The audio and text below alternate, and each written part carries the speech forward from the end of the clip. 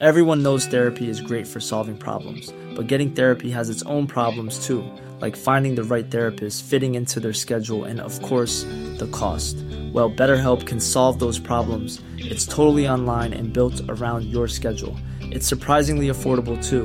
Connect with a credentialed therapist by phone, video, or online chat, all from the comfort of your home. Visit BetterHelp.com to learn more and save 10% on your first month. That's BetterHelp, H-E-L-P. Here's a cool fact. A crocodile can't stick out its tongue. Another cool fact, you can get short-term health insurance for a month or just under a year in some states. United Healthcare short-term insurance plans are designed for people who are between jobs, coming off their parents' plan, or turning a side hustle into a full-time gig. Underwritten by Golden Rule Insurance Company, they offer flexible, budget-friendly coverage with access to a nationwide network of doctors and hospitals. Get more cool facts about United Healthcare short-term plans at uh1.com.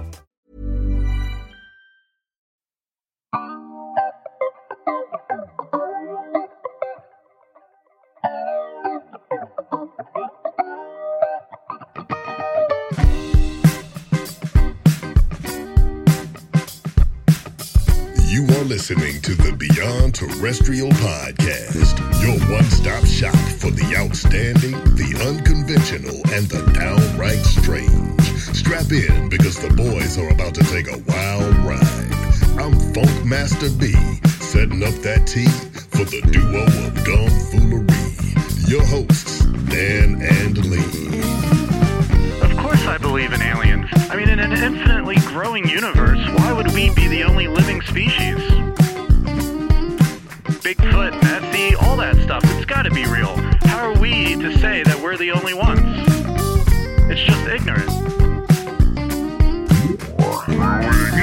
I think aliens are not only from other planets, but they're time travelers.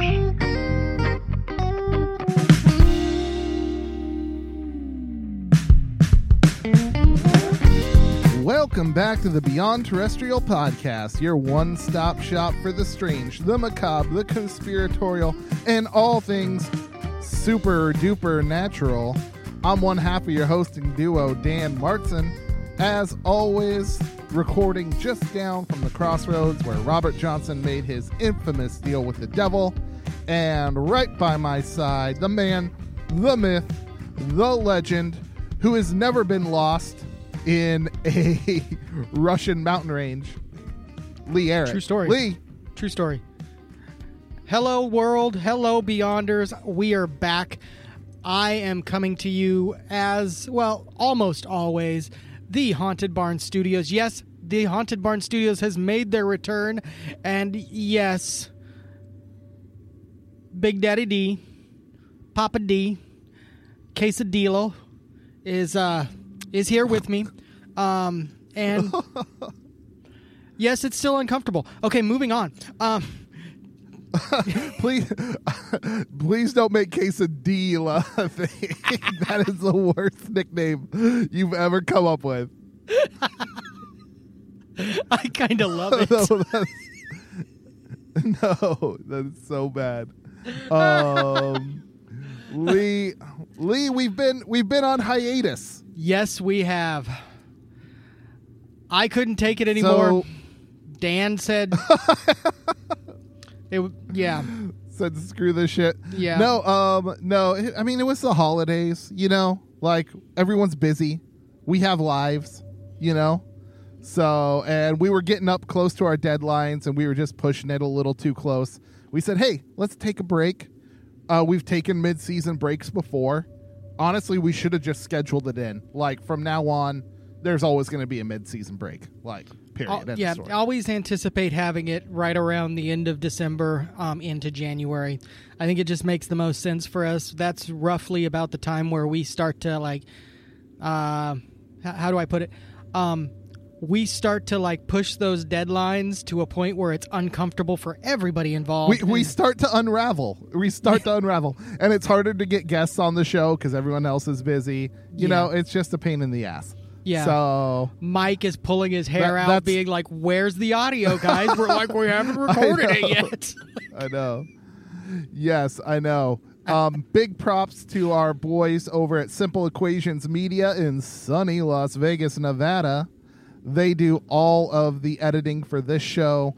They are a full-service audio-visual company who can take an idea from pre-production through post-production. They can shoot it. They can record. If you're a garage band trying to make a music video, or you have a big audio-video project for work that you need a major assist on, the guys at Simple Equations Media have your back. So thanks to those dudes. Yes, thank you. And we promise, Dan said that, you got a video project for your work.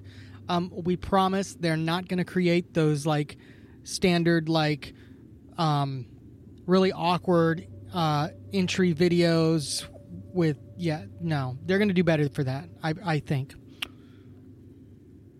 Broke it again. You're welcome. Oh yeah. No, it's top notch. Top notch. Wow. You always have to like, that was a really good ad read, and then you're like, let's just take off one of those wheels. I have to. It's part of the job. Let's just do that. All right, cool. Guys. The one wheel's off already, but Lee, we've got some serious shit to talk about today. Yes. Dan kind of teased it in our opening. We are talking about a mysterious disappearance. This happened in 1959, and this was the Dyatlov Pass incident. Dan, do you know much Lee, about Dyatlov I gotta Pass? tell you, this has probably been our most requested topic. I think I can agree, and I promise I'm not going to keep up with what they're hoping for it to be, but we're going to try. By most requested, do you mean somebody's requested it? Like one person has brought it up? One person has said that they wanted to hear this, so we're going to do it because that's the kind of guys we are. We respond to feedback. If you're not in the Beyonders group on our Facebook page, go to the Beyond Terrestrial Facebook page, join the fan group. It's way cooler. That's a place to be. Yes. Lots of memes, lots of fun. Couple people interact with people, and things happen. Guys, Dyatlov Pass occurred in 1959, and it was 10 students from university. Well, more accurately, 9 students from university, and one kind of almost stranger to the group. All of these people were in the range of 20 to 24. Except for one person, but we're going to come back to that one person. The group was led. Okay, Lee. Yes. I know you're trying to go through all your dirty deets, Lee. Yes. But I gotta cut you off because I have some funny things that I looked up for this show. Okay. Like I did some research, Lee. Thank goodness, because I did not. I want to add what I want to say. Okay, check it out. So all these students went to the Ural Polytechnic Institute, which has since been renamed a couple times. Yes. What's it right now? It's the Ural Federal University? Yeah. Yeah, something like that. It was named for former Russian President Boris Yeltsin, who is, I guess, a famous alumnus. So props to Boris. But we've made this joke before when we have other universities featured on the show. Like, what is the mascot of the Ural Polytechnic Institute or the Ural Federal University? Uh-huh. Yeah. So I went to go look it up, right, on their webpage. Okay. Could not find it. Nothing. They got nothing. Evidently, Russians don't like mascots. I don't know. Okay. I guess that makes some sense. In Russia. What makes some sense. How do you have a sports team with no mascot? In Russia, mascot makes team. Do not. No. Stop. No. Stop. I'm going to cut you off right there. but no, I was like, how do they have a sports team with no mascot? Evidently, not a big deal over there. Wow, Mike, you're gonna have to cut out some silence because I put a Starburst in my mouth, and yeah. Hold on. Sorry, Dan. Very good Starburst, though. Why do you insist on eating during the show? I don't know. I'm a horrible host. I'm really awful at this, Dan. It is one of the grossest things you can do. I'm sorry. It's not like I spit it all over the mic. Jeez. I'm going to start doing chips next time, so it's just... I'm just saying... just munching. Oh, my God. Like, that's one of those sounds that just I cannot get over. So... Shout out to our boys at Hysteria 51 who did a whole series of shows where they ate things on the air. Exactly. Gross things that people had requested. But still, I mean, no, not my forte, man. I can't do it. Fair. I apologize, Dad. I am sorry. So here we go. That's okay. These 10 students, or 10 people, they were essentially taking what would amount to a final exam. They were level 2 hiking, skiing instructor teachers, and they were trying to graduate to level 3 or to grade 3. Grade 3 was the highest at the time for basically hiking and skiing experience. I guess instructors is the best way to put what they are or what they're trying to become. So Igor Dyatlov, the leader of the group, had mapped out a way of how they were going to be going, and that included traveling approximately... Hold on, I got to get it pulled up real quick. I'm sorry. My understanding is the route that Igor picked, and side note, super awesome Russian name, Igor. Props. Mm-hmm. Like Igor Dyatlov is just like the perfect name for a story like this. He was familiar with this route. He had hiked it before. Yes. And it wasn't a terribly difficult route, but it was high enough in scale of difficulty to allow them to make the basically pass. So right. So it's the sort of thing that a novice or an out-of-shape person would not really be able to accomplish. But an experienced hiker, skier, outdoorsman would be able to do with the right preparation. Yeah, and especially at their level. Like, they weren't novices by any means. They were, basically experts. They were just trying to get that expert level rating, basically. Right. And a group of 10 of them, no less, a group of 10 of them that are at that level, this should have been a cakewalk, right?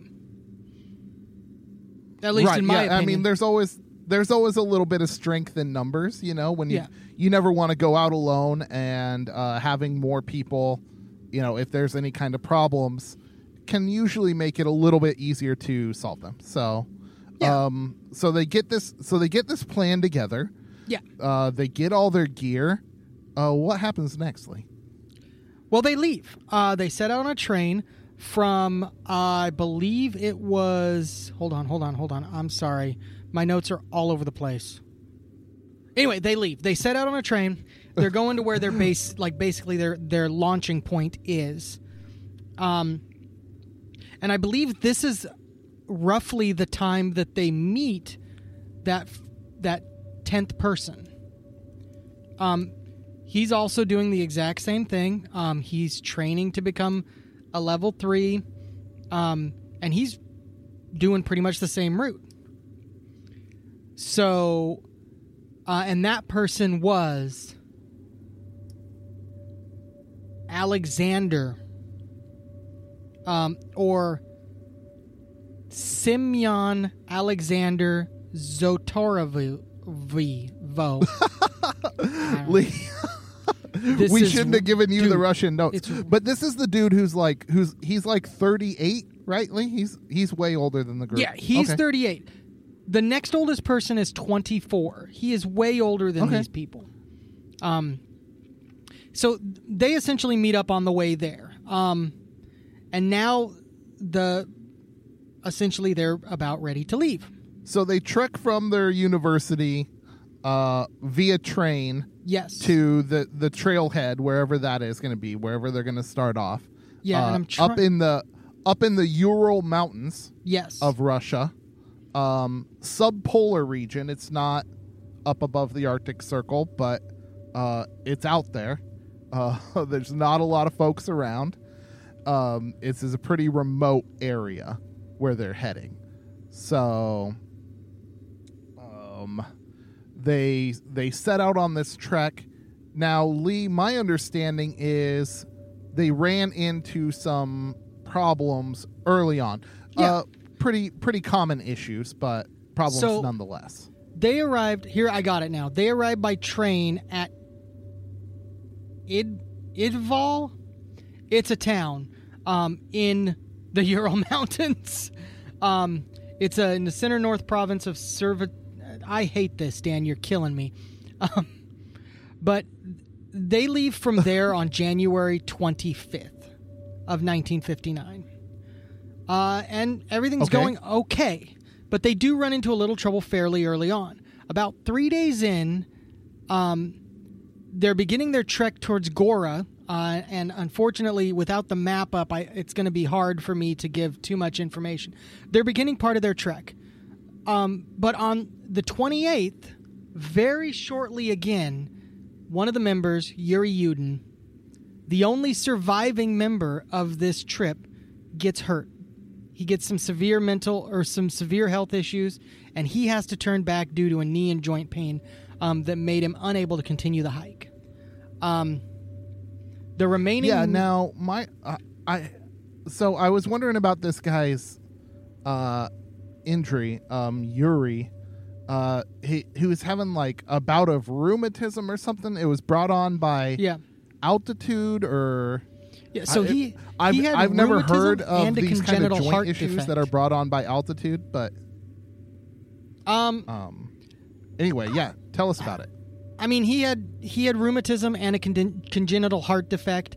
Ultimately, it culminated in him not being able to keep up with the group, and I guess deciding that he was going to either get severely hurt or need to turn back, basically.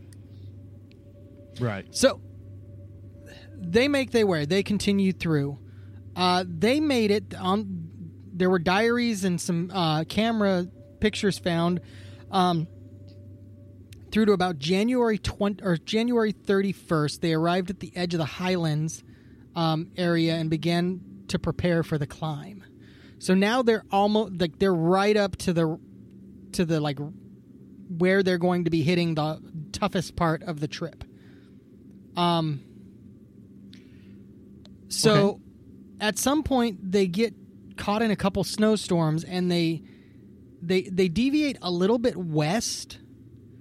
And when they realize their mistake, they decide to set up camp on a slope of the mountain rather than move the 1.5 kilometers or just shy of a mile downhill to a forested area that would have offered some shelter from the weather. Right. The only real information, we've got Yudin's speculation, which is great because Yudin climbed with them. The majority of the group had climbed together before. So likelihood what Yudin kind of speculated is probably fairly close to accurate, right? Like it's not like they didn't know each other. So he has a pretty good idea of Igor's thought process. Like he'd been out with him before. Exactly.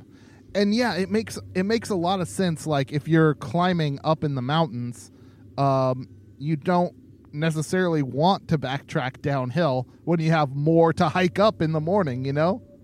Exactly, because that just makes extra work for you. So yeah, and exactly. If it's a training thing anyway, a practice thing anyway, why not do it? So they make camp. Dyatlov had agreed to send a telegram to their sports club as soon as the group returned to Vizali, essentially where they were meeting up. This would happen no later than February 12th. That's what Dyatlov and Yudin had agreed on. He expected it to be... But that telegram never showed up. Obviously. Right. The telegram never showed up. Yeah. Yeah. On February 20th, finally, somebody steps up. The travelers' relatives demanded some sort of rescue operation. And finally, somebody goes out. This consisted of volunteers, teachers. Later, the army and militia came out with planes. On February 26th, the searchers found the group's abandoned and badly damaged tent on Kolat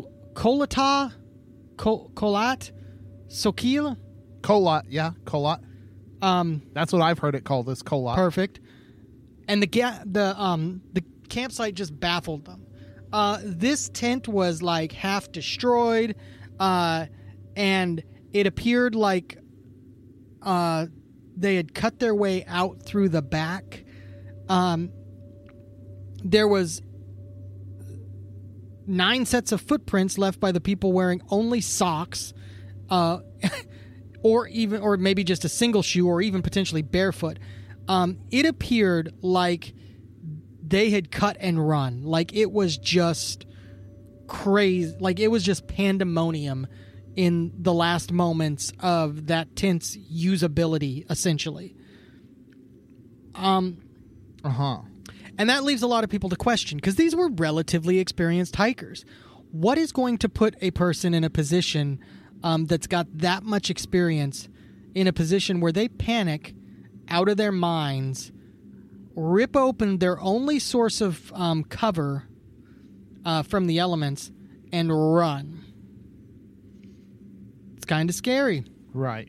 Now, Lee, I think a couple important things to point out. They weren't just like opening up their tent and running outside into the night on a, warm summer's evening. We're talking January, early February in the mountains of Russia. It was, I've heard estimates that it could have been negative 30 degrees Fahrenheit. That's cold as shit. Yeah, that's like freeze your body parts to the snow as soon as you step out cold. Yes. And people are going out barefoot, in their long johns, in their socks, so maybe with one shoe on. Like, it was a wild thing for them to cut out of their tents and go out into the night like that. So something really compelled them from their safety out into the night, and it didn't work out very well. No, it didn't. I mean, not at all. you think about the timeline of this too. Like, the timeline's crazy. The search doesn't even start until they've been gone almost a month, right? 2 weeks, at least 2 weeks from when they were supposed to be back. Yeah. So it's crazy that and then it took a week for them to even find the camp. And then after they found the camp, they found some bodies, but there were some of the bodies they couldn't find till the snow melted. They had to wait until May to find some of these people. Yes. And imagine being part of the family where you're there for days and weeks agonizing over whether or not your loved ones are still alive, and then they find some of the group dead but not your brother or sister or son or daughter, and then you gotta wait even more months until the snow thaws. I mean, that's just insane. Yeah. And it's crazy. Like, it almost seemed like they just didn't care about these kids. And I mean, it was 1959 and it was Russia, so yeah. Soviets, yeah. Or I should say da. So, comrade. There was evidence of multiple different paths. So, So by multiple different paths, you mean the group scattered from the tent? Oh, yeah, they scattered. A few went one direction. I think it was 2 of them went one direction specifically in the direction of the tree line. Then others went a completely different direction and ended up in a completely different location, kind of at the bottom of a ravine. And most of them died of, or most of them were listed as killed by hypothermia, except for a few strange incidences. Okay, Lee. Well, I think we should get into... We've kind of told this story now. We all know what happens to these kids. Let's get into the theories after we take a quick break. All right.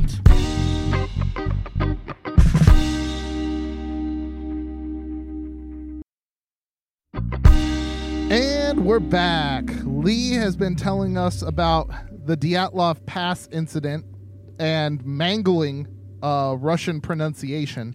Oh, so you did not ask me to pronounce these correctly.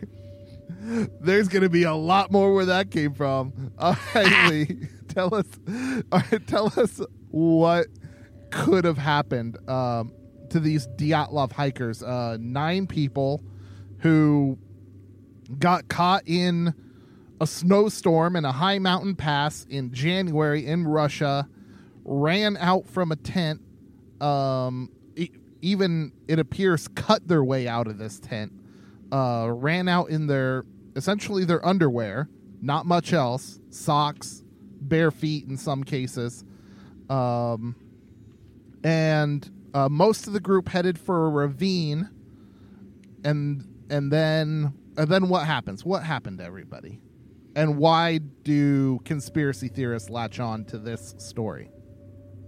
Well, so let's talk about... So 6 of the group died of hypothermia, which would be the likely scenario in most of those in the most likely situation. They got scared and left their tent and did not go back, right? Sure. Hypothermia makes the most sense. But there were 3 fatal injuries, and these fatal injuries are kind of strange. So, for example, let me get names real quick. Igor and Yuri, another Yuri, not Yuri Yudin, Yuri Doroskov died of hypothermia. Gregory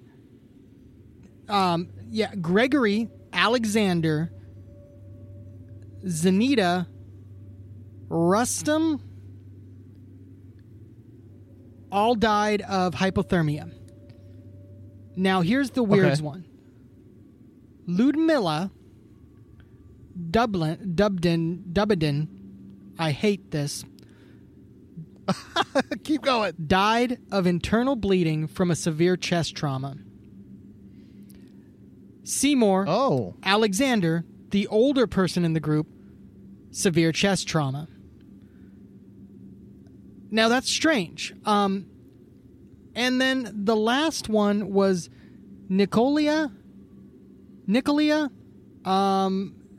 Thurbidas Ox Bringonoles. Died of a... Keep going. Died of a fatal skull injury. I think you did this just to make me pronounce these names.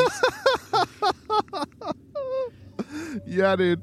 Okay, so this skull injury, Lee, we're talking like a fractured skull? Yeah. Yes. Wow. A small skull fracture. And that was, a major skull damage. Dubinin and Zoltolov had major chest fractures and chest trauma. And this would have been an extremely high impact. According to Boris Zorevskin, there's a Denny in there, I see that, who was one of the chief medical examiners, that would have been to create those injuries, it would have been a force similar to a car crash. Notably, there were no external wounds associated with these bone fractures, as if they'd been subject to some sort of high level of pressure. Okay, So, Lee, one of the theories is that a group of native people who live near the mountain and consider it sacred territory and would have thought of these hikers as interlopers attacked the group. But what you just said there's no external injuries. So that would be very inconsistent with like a fight that two people had. There would be some kind of external damage. Yeah. And even like short of some real big guy picking somebody up in like a bear hug and just crushing them till they die, I can't imagine a way another person could inflict those kind of injuries to a person's body. Lee, that goes into that's another one of the conspiracy. I know theories. I know it is. I'm just trying to. Well, tell the people about it. They want to know. They want to know how this happened. Bigfoot, allegedly. Allegedly, Bigfoot is a possible option, or the Yeti, or no, Lee. An Asian Bigfoot is called a Yeti. Everyone knows this. Fine, the Yeti. It is believed that potentially a Yeti could have caused those injuries. And honestly, by the definitions of what Yeti seem to have in strength and upper body strength, I could see that. Getting caught in a bear hug from something like that, oh man, just crushed. Right. Just crushed. I mean, but let's be honest, that's a pretty Looney Tunes theory, right? Well, I mean, there's no evidence beyond the crushing injuries that could support that. There was a picture that a lot of these people with this theory fall back on. There was a picture from earlier in the expedition of a large, shadowy figure behind a picture of the group. Not all of the group, but a picture of some of the group members in the wood line behind them. Now, it's fairly easily debunked when you talked to Uden, who explained that they were in very good spirits, very jovial, having a ton of fun, taking goofy pictures, and joking about things like that. Oh, I see. So, wait a minute. So what is that? So could it have been one of the members just standing along the wood line, pretending to be a Bigfoot or pretending to be some sort of... Right. That's the most... Once again, Occam's razor. Occam's razor. The most likely scenario is probably what happened. I love conspiracy theories. Right. I love Bigfoot. But we have to fall back on what is the most likely scenario. They were goofing around when they took that picture. Yeah, sounds probable. So beyond the Yeti explanation and the, the savage tribe explanation, which is a very, colonial Western sort of attitude to have, which I guess even Russians could have. I mean, I'm sure some Russians probably looked down their nose at tribal folks. I mean, it's not unique to the United States or Europe. So what other theories are there as to what could have happened to these kids? Aliens is an option. Aliens? Is that so? What? We got aliens and Bigfoot in this story? Oh yeah, aliens is a potential option. I've heard that one said. Okay, well, isn't aliens maybe an option for like everything? People are like, where did humans come from? They're like, aliens? Exactly. It's a aliens is an answer for everything. Okay. Yeah, exactly. I've heard it said, but Dan, I came into this show wanting to be like the biggest believer possible, and the more research I do, the more I'm like, walks like a duck, talks like a duck. It's probably a duck, right? So, Well, Lee, there's one explanation beyond aliens, because I know weren't there some villagers who said they saw like lights in the sky. There were some alleged UFO sightings around the time of this tragic incident. Yeah, but and unfortunately, if those UFO sightings did occur, there's a fairly good chance that it was the Russian military testing different things. There was actually documented evidence of there being a military base nearby. I mean, and this was at a time where the Soviets didn't tell people jack or shit. Oh yeah, absolutely. About what they were doing. No. So, in the general area, was there potential for some sort of military experimentation, experimenting on different weapons or different flight systems? I believe that that's definitely possible. I don't necessarily think that it would be the entire thing. Now, there was some speculation that it was the reason they ripped themselves out of the tent like they did was because they had been exposed to radiation because of a Russian nuclear experiment that was being performed in the area. Oh, indeed. Oh, I love it. So not only are there Russian test flights over this area, but there's also weapon tests, which could be possible explanations for UFO sightings, maybe a possible explanation for what happened to these kids. This is crazy. Yeah, it's definitely a possible explanation, and you can honestly see where medical examiners would possibly be coerced into explaining it away in some different ways, or just dismissing it and not actually fully investigating what happened. That being said, from what paperwork there is left from that, they did supposedly check for radiation. The radiation shows that it was not much worse than background radiation. But I have a theory. There's one last potential suspect that I can think of. Dan, is... Okay, lay it on me. Avalanche. Avalanche. Yeah. The reason that I say avalanche is a potential explanation is you're in the mountains. Yup. Avalanches happen. Yup. Pretty easily. Yup. You chose to camp out on a slope. On a slope.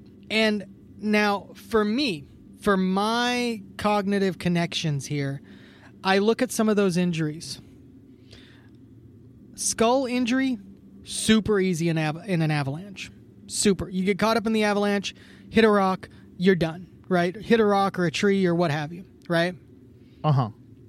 Now, torso injuries, like the ones to the chest, also, in my opinion, and granted, I'm not a doctor, but it feels like it could be more, or potentially more likely than Sasquatch crushing your chest. Because think of it. What is soft but can move at the rate of a semi-truck and hits with the force of a semi-truck but also kind of gives a little? I would think an avalanche. Snow, yeah. I would think snow would be similar to that.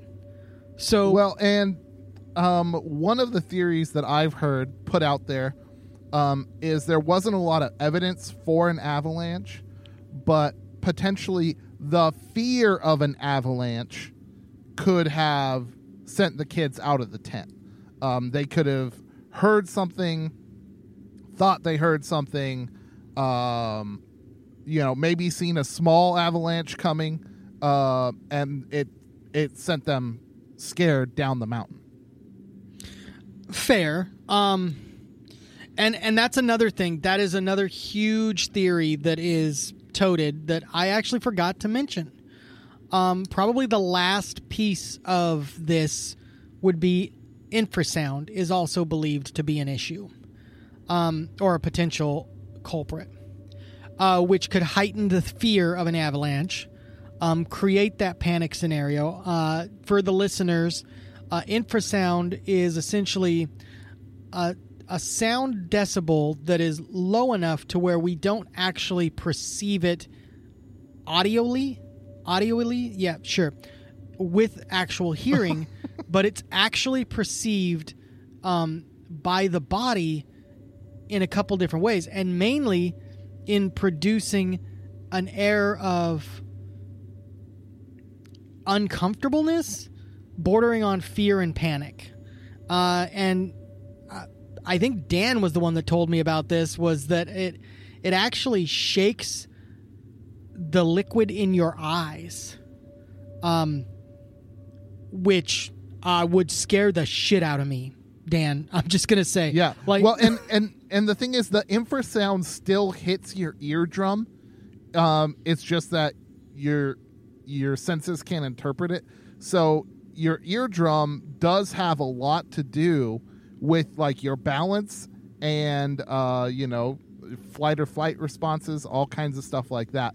So it's really interesting how infrasound can affect the body without you ever actually hearing it. Yeah. And it really does. It can't, and there's scientific evidence that infrasound can create a panic scenario. Is there any evidence that infrasound is present in the Ural Mountains? Not that I found. Now, granted, I put a solid 25 minutes of research into this, so I could be wrong. But Dan's like, I fucking hate you right now, Lee. Like, well, so no, Lee. Now there is another theory that I want to talk about that you haven't gone over, but is one that I thought was very interesting. All right. What is another thing that can hit somebody extremely hard enough to throw them through the air, that can wreck a campsite? Are we talking in movies or in real life? In real life, that could potentially cause an avalanche, and that does create infrasound. Wind. Okay. So what happens in some mountain ranges, and can particularly happen in this section of the Urals, this mountain, what was it again, Lee? Kala something? Oh, I hate you. Kalat Sikal. Yeah, it essentially, my understanding is Kalat means dome, right?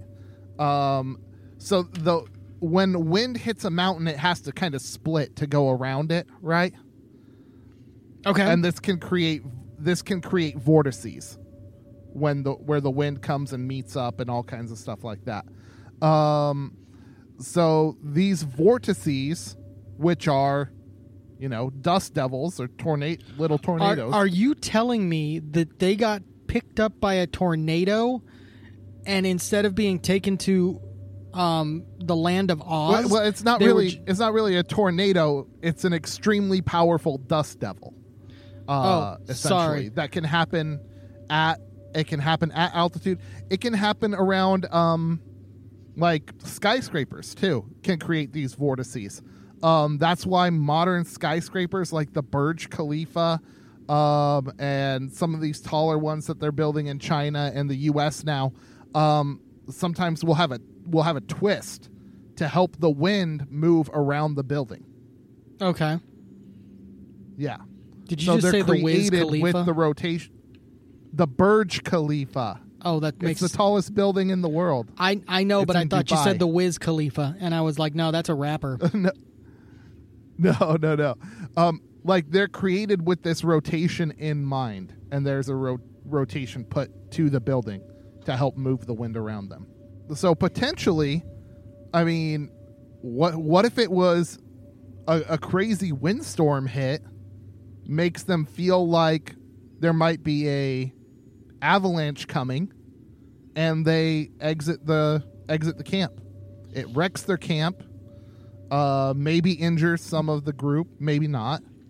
And the next thing you know, they're out in the cold trying to survive.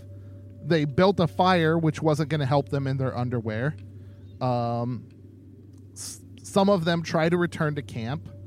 Slowly, they succumb to the effects of hypothermia, which includes paradoxical undressing, where people start taking off their clothes because they feel hot or whatever. And they just all succumb to the elements. It's possible. I also have another theory. Shoot. My favorite theory of all, and I'm serious, this is my favorite theory of all. So Alexander, being much older than the other 9, also not being really known to them until they're on the way there, just kind of like latches on at the last minute, right? Uh-huh. Spy. Oh. For like the KGB? For the KGB, or maybe even for another foreign body, in an attempt to get a view of the military experimentation that's happening up there.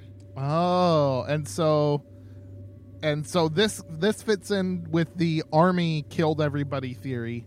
Uh-huh. The Russians find out about him. They kill the whole group and they stage the scene so that it looks like they've frozen to death.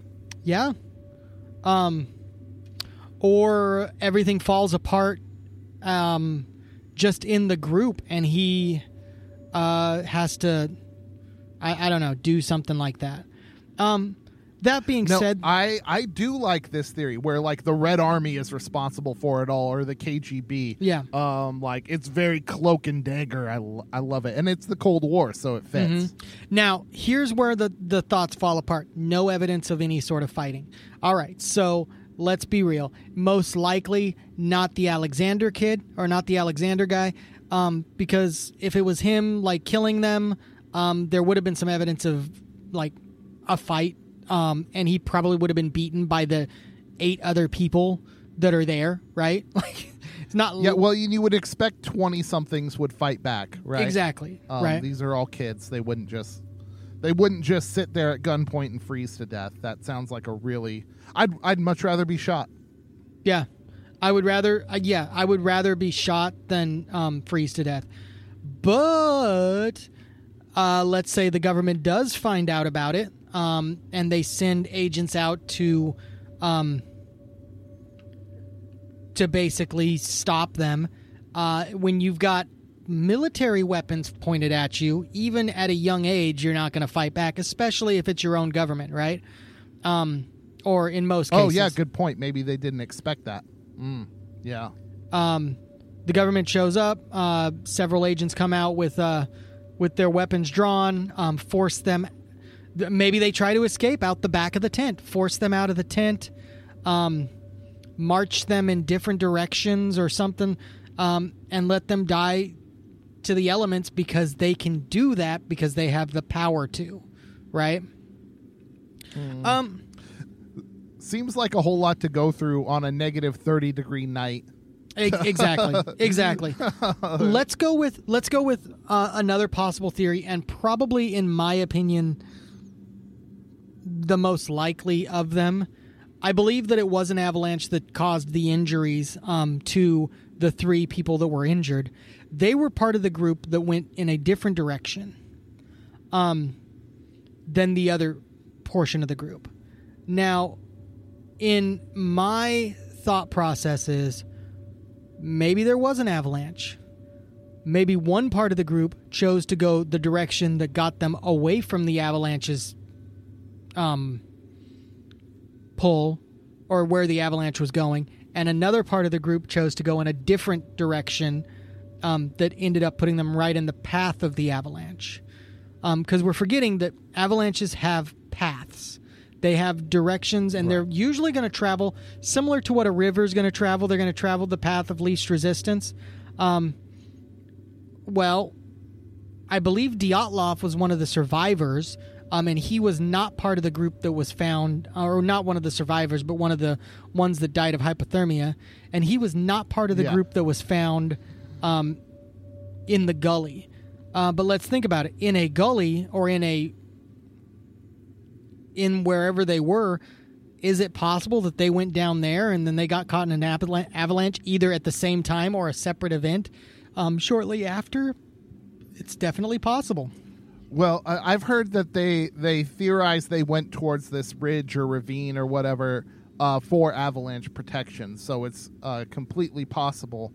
Yeah, I think you're right, Lee. The most likely thing is there was some kind of natural event, whether it was wind or avalanche or whatever, something that was probably fairly small but still significant, that essentially scared them into believing there would be a greater avalanche, and they needed to leave.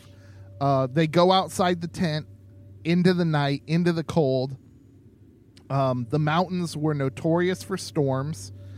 If you go out into a whiteout conditions, I mean, there's a very good chance you won't make it back. Uh-huh. I mean, even if you were fully prepared, if you had all your clothes, all your gear, everything, if you go into a nighttime whiteout in the mountains, you're going to have it rough. So, and then once the hypothermia sets in, your brain doesn't work right, and it's just not going to make the decisions that will get you anywhere safely. Yeah. And I think that was ultimately the downfall of the group. I honestly believe that is the most likely scenario of the injuries that occurred, the ones that did not die of hypothermia, most likely occurred in an avalanche scenario. I don't think it occurred at the tent site. I think they got driven out by maybe the sounds of an avalanche, and maybe they got driven out into the night, and then at that point, because I'm still trying to think of what would drive them to cut their way out of the tent, and my only guess would be thinking that they're not getting out of the tent fast enough, right? Some of them are going out the front, but there's not enough room for everybody to go out the front at once, right? So, yeah. Yeah, wow. Wild and crazy story. Now, Lee, I think we've got just a little bit more about how this connects to some other stories we've done, but we should probably take a really quick break, and we'll come back to wrap this up. All right.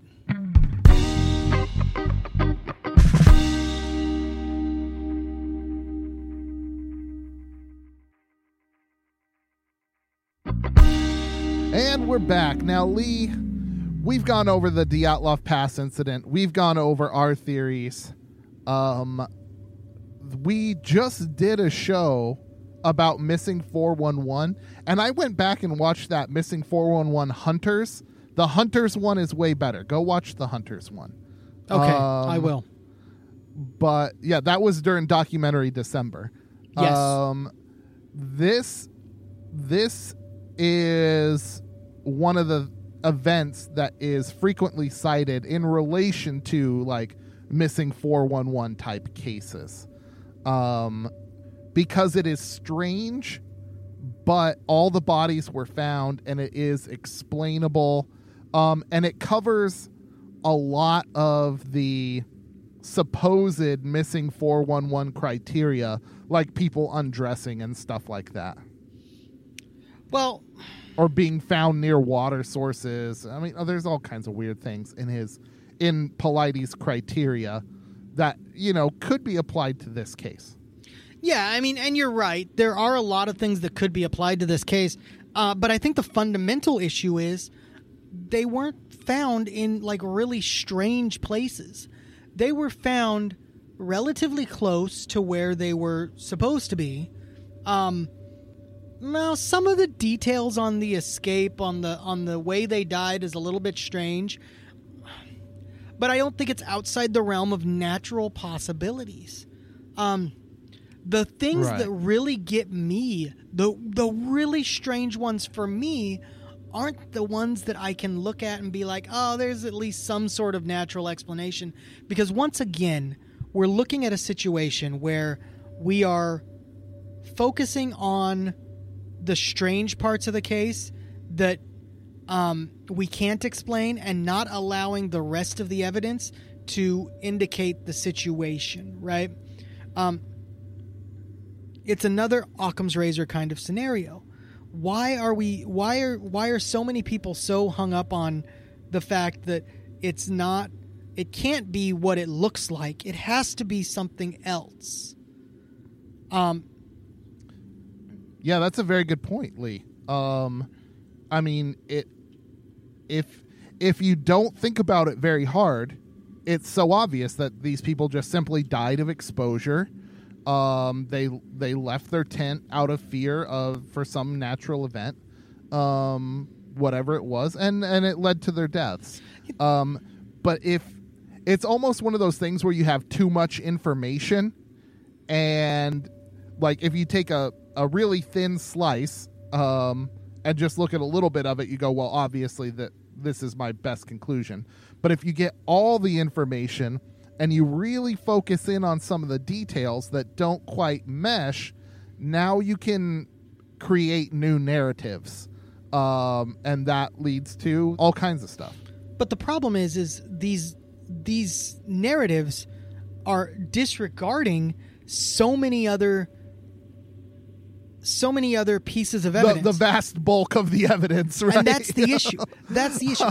The new narrative has to encompass all of the evidence in order for it to make sense, right? If you take one piece of evidence, okay, they cut their way out of the tent. Obviously, they were scared of something. Okay, well, obviously they were scared of something. Was it a Bigfoot standing at the door? Was it a Russian with an AK-47 standing at the door? Or was it the sound of an avalanche semi in the distance, maybe coupled with some infrasound or some already uncomfortable feelings for whatever reason, one way or another?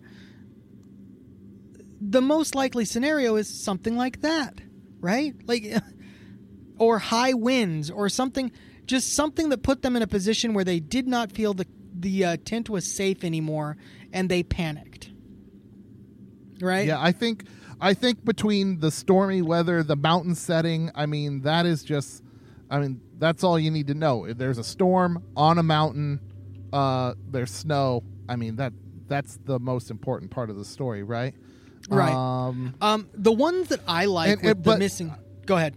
I was going to go off on a tangent, so finish up what you were going to say about the missing 411. The things that I like about the missing 411 cases are when you look at like a child traveling way farther than you would ever expect, right? Or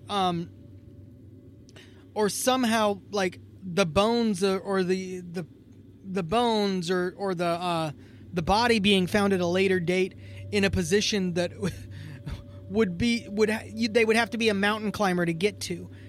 Those are the kind of scenarios where I'm like, that is crazy, right? The ones where I'm like, no, there's probably a reasonable explanation for that. They're not as cool to me. They're not missing 411. I want the ones that actually don't have a reasonable explanation. Well, and this is one of those cases, again, like I was saying, where the little details have led to bigger stories. I mean, the military story, like that the military came and killed everyone, is supported by Yuri, the survivor, the one who left 3 days into the trip. He had to identify all the gear, like what belonged to who. And there were a few items that he was not able to identify, and they say, aha, these must have been left behind by the death squad that killed these guys. And they thought that one piece of fabric material looked like a military uniform. I'm like, well, is that the most likely explanation, or that he just couldn't identify everything that everybody brought with them on the damn trip? Let's remember, one of these people he did not know before the start of the trip. Right, yes, very good point. Like, what's in his bag, right? Like, right. So, yeah, I mean, it's just, it's those kinds of details that support the crazier parts of this tale. And that's the thing about conspiracies, is they thrive on these details, Lee. They love that sort of thing. Never mind the evidence. Never mind what everybody else is telling you. If there is one little detail that you can pick out, one piece of information that you think that you have that other people don't, I don't know, it gives people this weird feeling of intellectual superiority. Like, in Q conspiracies, they would say the color of the president's tie that he wore during a speech was like a message to Q believers. Like that kind of dumb shit. Like focusing in on the most minute things. Like the misspellings of his tweets were messages. Like, come on. The more likely explanation is he's an idiot. The more likely explanation is he just misspelled the word. Like, I mean, come on. Like, that's it. I mean, look, and now he doesn't have a Twitter anymore, so. Sorry. I mean. Sorry. What are you going to do? But, sorry. But, like, yeah, no, we don't want to get too into it. I know, I'm sorry, my bad. But you get what I mean. Like, it's those weird little details that conspiracies thrive on. And this story, because it involves so many different people who were, I mean, yes, in a small area, but had, stuff like, one of them has one shoe on. Oh, what's that mean? One of them's in socks, one of them's barefoot. One of them has someone else's clothes on. What's that mean? So, like, all of these details, people try and read into it and glean some kind of extra meaning when the explanation could be so much simpler. Absolutely. But in any case, I mean, it is a strange story. It's a cool story. I really love the government storyline. It's got so much feel to it, right? And then the A-bomb experiments storyline, even better, right? Yeah, I think this government storyline could make a good horror movie, like a slasher type horror movie, or like a last girl type thing. Group of kids go out in the woods. Next thing you know, boom, like government agents show up. They start killing people, right? And then the final girl survives, bloodied, walking out of the woods, except for like the last scene of the movie, boom, she gets surprise killed or something like that. That's a great storyline. That's something you'd pay money to go see in a theater. Yeah, and that's the problem. So many people want the world to work like the theater, right? Like movies. Right, yeah. It doesn't. Man, I wish it did. Yeah. But it doesn't. Yep. The man who killed Hitler and then Bigfoot did not exist. not an actual dude. But goddamn, if Sam Elliott isn't one of the coolest guys ever. Dude, I don't even care. That movie was trash, but it wasn't Sam Elliott's fault. Yep. No. A national treasure, that man. Well, guys, we have brought you back down to reality, haven't we? Life doesn't work like the movies. You grow up, get a job, work your ass off, and then you die. Get a job, you hippie. So we brought you down, but we were way up in Dyatlov Pass, talking all about the crazy theories. Lee, is there anything else you got for us before we sign off? I got absolutely nothing, guys.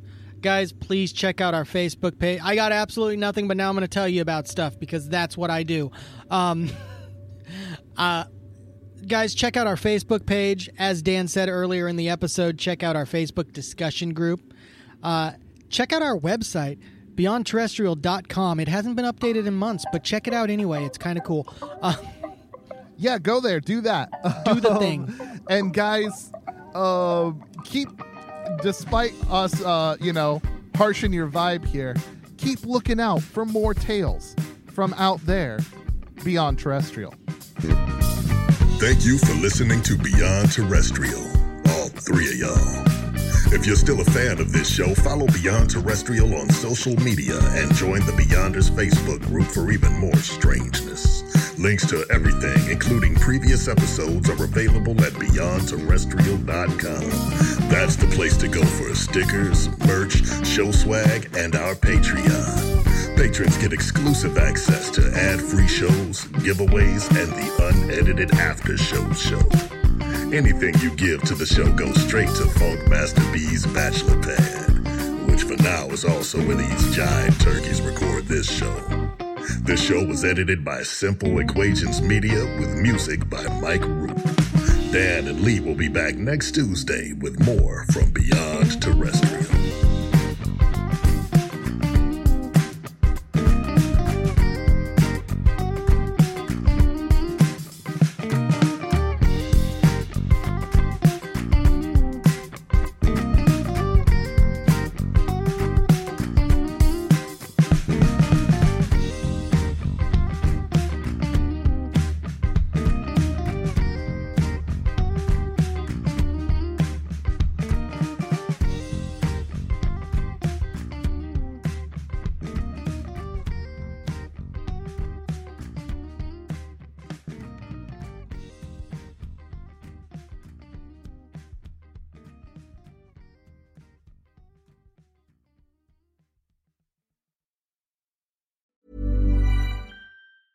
Hey, it's Paige DeSorbo from Giggly Squad. High quality fashion without the price tag. Say hello to Quince.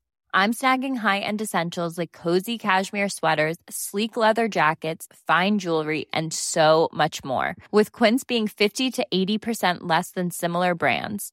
And they partner with factories that prioritize safe, ethical, and responsible manufacturing. I love that. Luxury quality within reach. Go to quince.com/style to get free shipping and 365-day returns on your next order.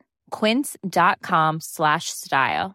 Even when we're on a budget, we still deserve nice things. Quince is a place to scoop up stunning high-end goods for 50 to 80% less than similar brands. They have buttery soft cashmere sweaters starting at $50, luxurious Italian leather bags, and so much more. Plus, Quince only works with factories that use safe, ethical, and responsible manufacturing. Get the high-end goods you'll love without the high price tag with Quince.